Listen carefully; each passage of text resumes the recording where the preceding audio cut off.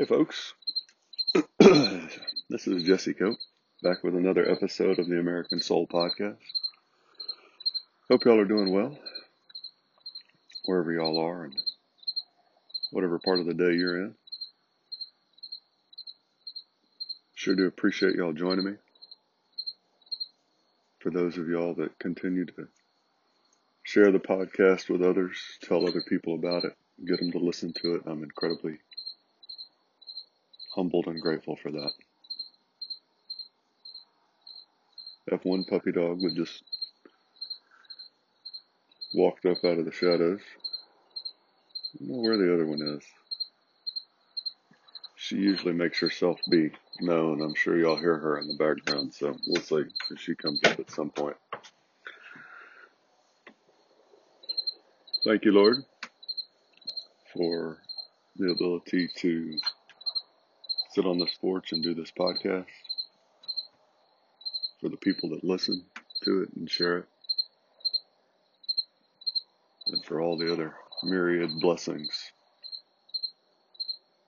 that you bestow upon this land and on us.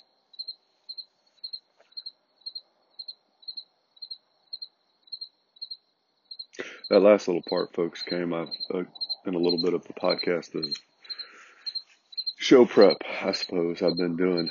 There's a number of, well, we talked about a few of them yesterday, inaugural addresses, just speeches by presidents, where they say one of the, if not the most important things, is to acknowledge God, His hand in our country, His blessings on our country. It made me sit there and think how little I do it individually. Just take the time to tell God thank you every once in a while for living in this land and all the blessings He's given us. So, there you go. A little bit cooler weather, or at least the hint of it. We'll get going.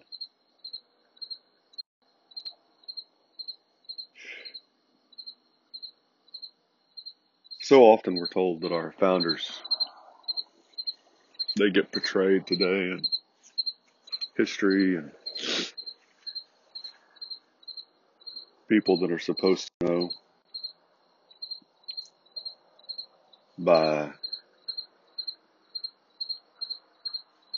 they get portrayed as secularists, deists at best, and we've completely misconstrued what they intended. There we go. I knew that was coming, folks. Sorry. They found something to go chase. You know, we get told that the first religion was basically made to bring Christianity down to the level of all other religions. And we've talked about that a number of times. But one of the things that we've talked about once or twice, I'm going to come back to today, is how influential it actually was, based on their own words, on our founding fathers. And there's a journal publication.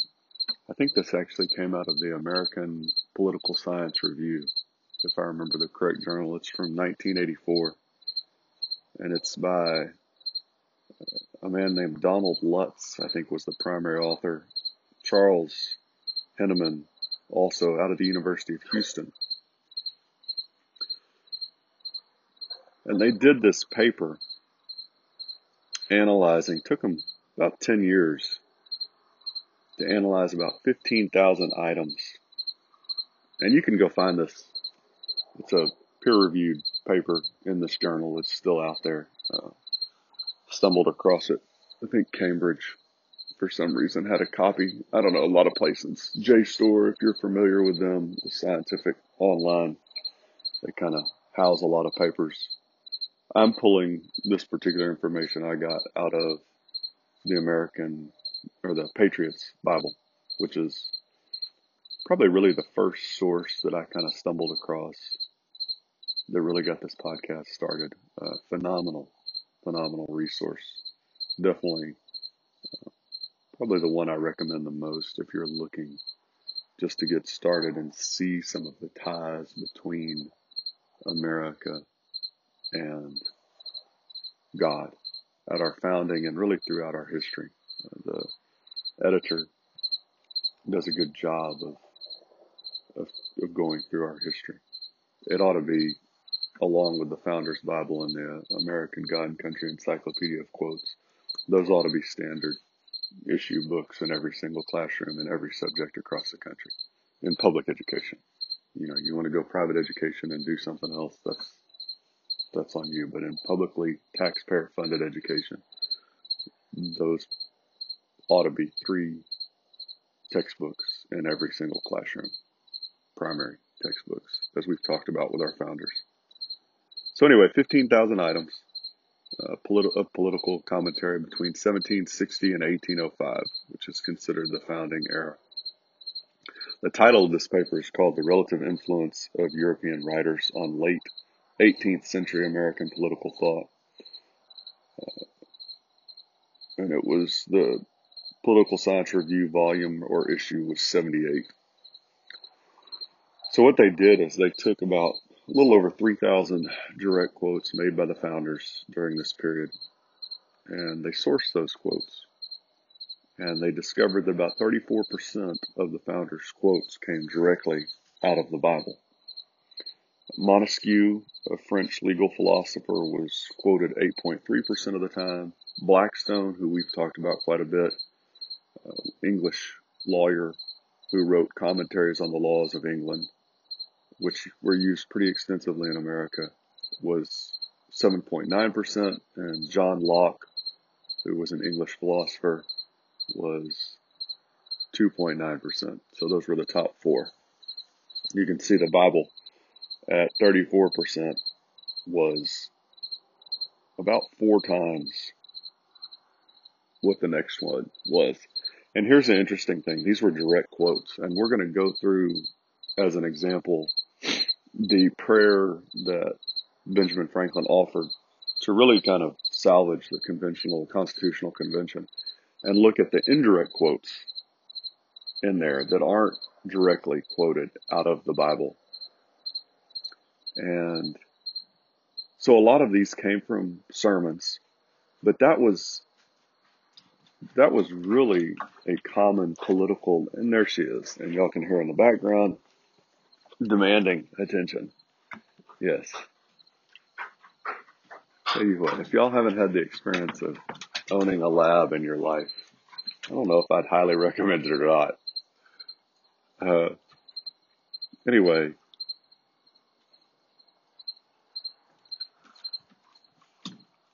what was I getting at? So most of these biblical quotes did come from sermons. Only about 10% of them came from secular literature. But sermons were what, as we've talked about, you go back, we've gone to the Mayhew speech sermon quite a few times. This is how our founders, this is where they turned, looking for, this is a lot of the times, this was where they got,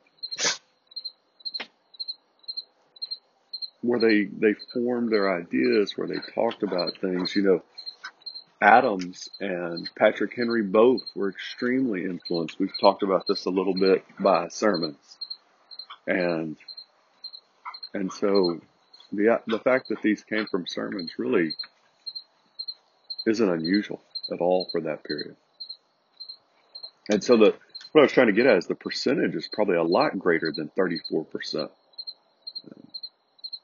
Because so much of these references that our founders use, these quotes we often talk about, they're not direct quotes. They're quoting the Bible, but they don't use the whole verse, or they're not pulling.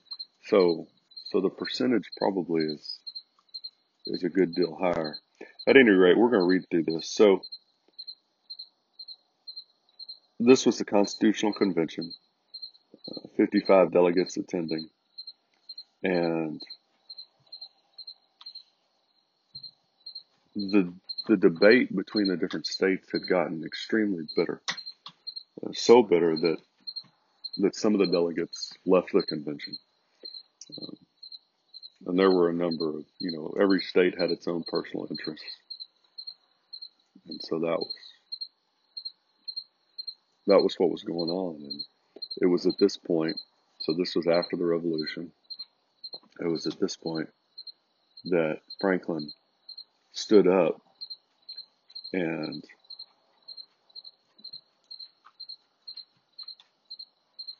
gave this speech. Mr. President, the small progress we have made after 4 or 5 weeks, close attendance, and continual reasonings with each other, our different sentiments on almost every question, several of the last producing as many noes as ayes, is, methinks, a melancholy proof of the imperfection of the human understanding. We indeed seem to feel our own want of political wisdom, since we have been running about in search of it. We have gone back to ancient history for models of government, and examined the different forms of those republics which, having been formed with the seeds of their own dissolution, now no longer exist. And we have viewed modern states all around Europe, but find none of their constitutions suitable to our circumstances. This is just a side note, folks. He said these republics which were formed with the seeds of their own dissolution. The only difference between us and all the other forms of government that have failed is that we tied ours to the teachings of Christ. And if we don't acknowledge that, then we're going to fail just like all the rest. It's not the Second Amendment, folks. It's not the First Amendment in and of themselves. It's not whether Biden or Trump is president. It's not, the Stoic philosophers, the Roman Republican ideals. The thing that makes us unique, the thing that's made us so great, the only thing that's going to salvage our republic is turning back to God.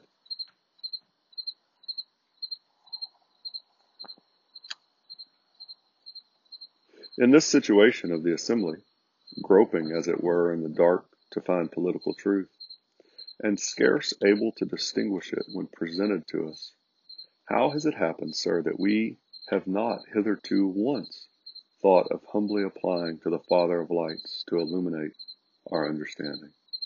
So Father of lights is a reference to God from the Bible. But you can see here it's not a direct quote. He just put it into his speech. In the beginning of the contest with Great Britain, when we were sensible of danger, we had daily prayer in this room for divine protection. Our prayers, sir, were heard, and they were graciously answered. All of us who were engaged in the struggle must have observed frequent instances of a superintending providence in our favor. I think that was a pretty important line just on the topic, folks. The fact that Benjamin Franklin, who's considered a deist by most, or at least by the left, is portrayed that way, says that they've all observed frequent instances of God's hand in our favor. And yet we're supposed to believe that our country wants nothing to do, our founders wanted nothing to do with God. To that kind providence, we owe this happy opportunity of consulting in peace on the means of establishing our future national felicity. And have we now forgotten that powerful friend, or do we imagine we no longer need his assistance?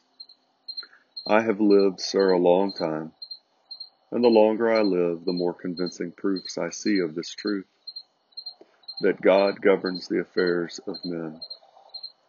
And if a sparrow cannot fall to the ground without his notice, is it probable that an empire can rise without his aid?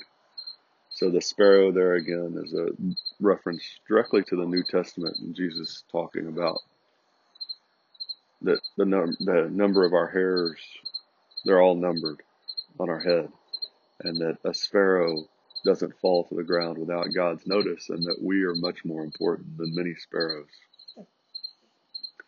We have been assured, sir, in the sacred writings, that except the Lord build the house, they labor in vain that build it.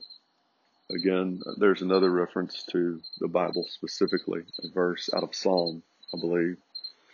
I firmly believe this, and I also believe that without his concurring aid, we shall succeed in this political building no better than the builders of Babel. Again, reference from the Old Testament, talking about the Tower of Babel.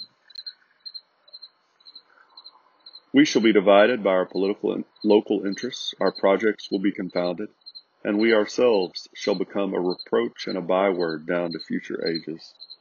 Reproach and a byword is a phrase often used in the Old Testament to talk about Israel when they went against God. And what is worse, mankind may hereafter, from this unfortunate instance, despair of establishing governments by human wisdom and leave it to chance, war, and conquest.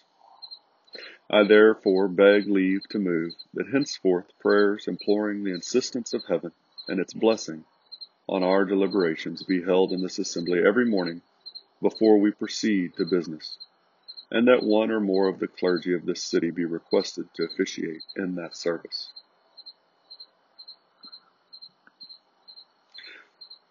So,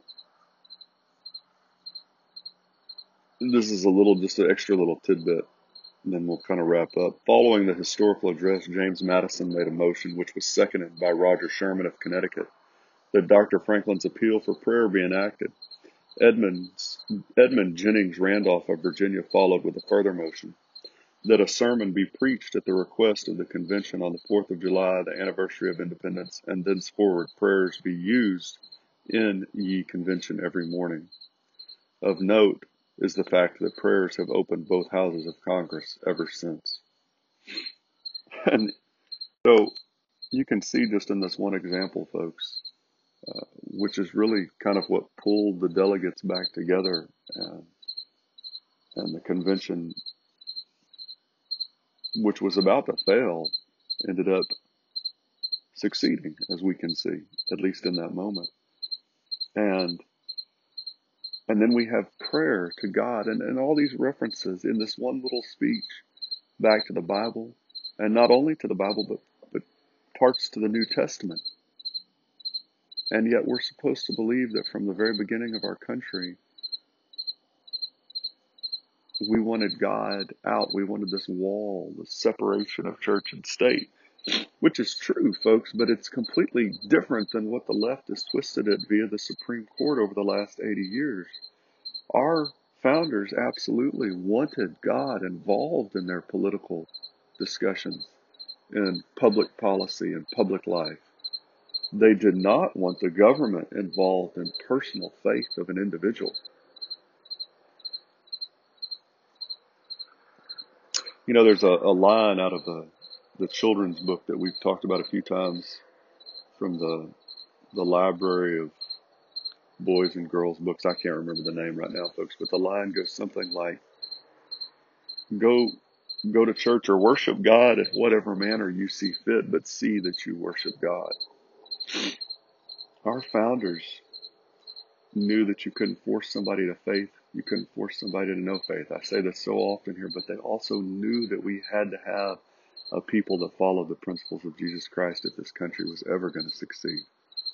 And we have got to get back to that and reverse this horrible decision of separation of church and state, this absolutely evil decision, and get our country back on the right track. We talked about that with C.S. Lewis's quote the other day.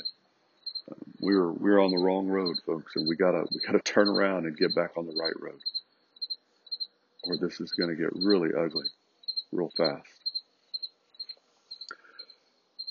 But the hopeful part of that, folks, is when we really study history, when we really look at this stuff, we see how much our founders wanted God involved, needed God involved, and knew that, and how much our great leaders have acknowledged God's role in our country. So be encouraged by that. When you hear all these people talking about, no, we're a secular nation. Know in your heart the truth that's a lie. That we've needed God and we've known we needed God. And when we've turned to Him, I think it was from FDR, when we've applied those principles, that's when we've been at our greatest.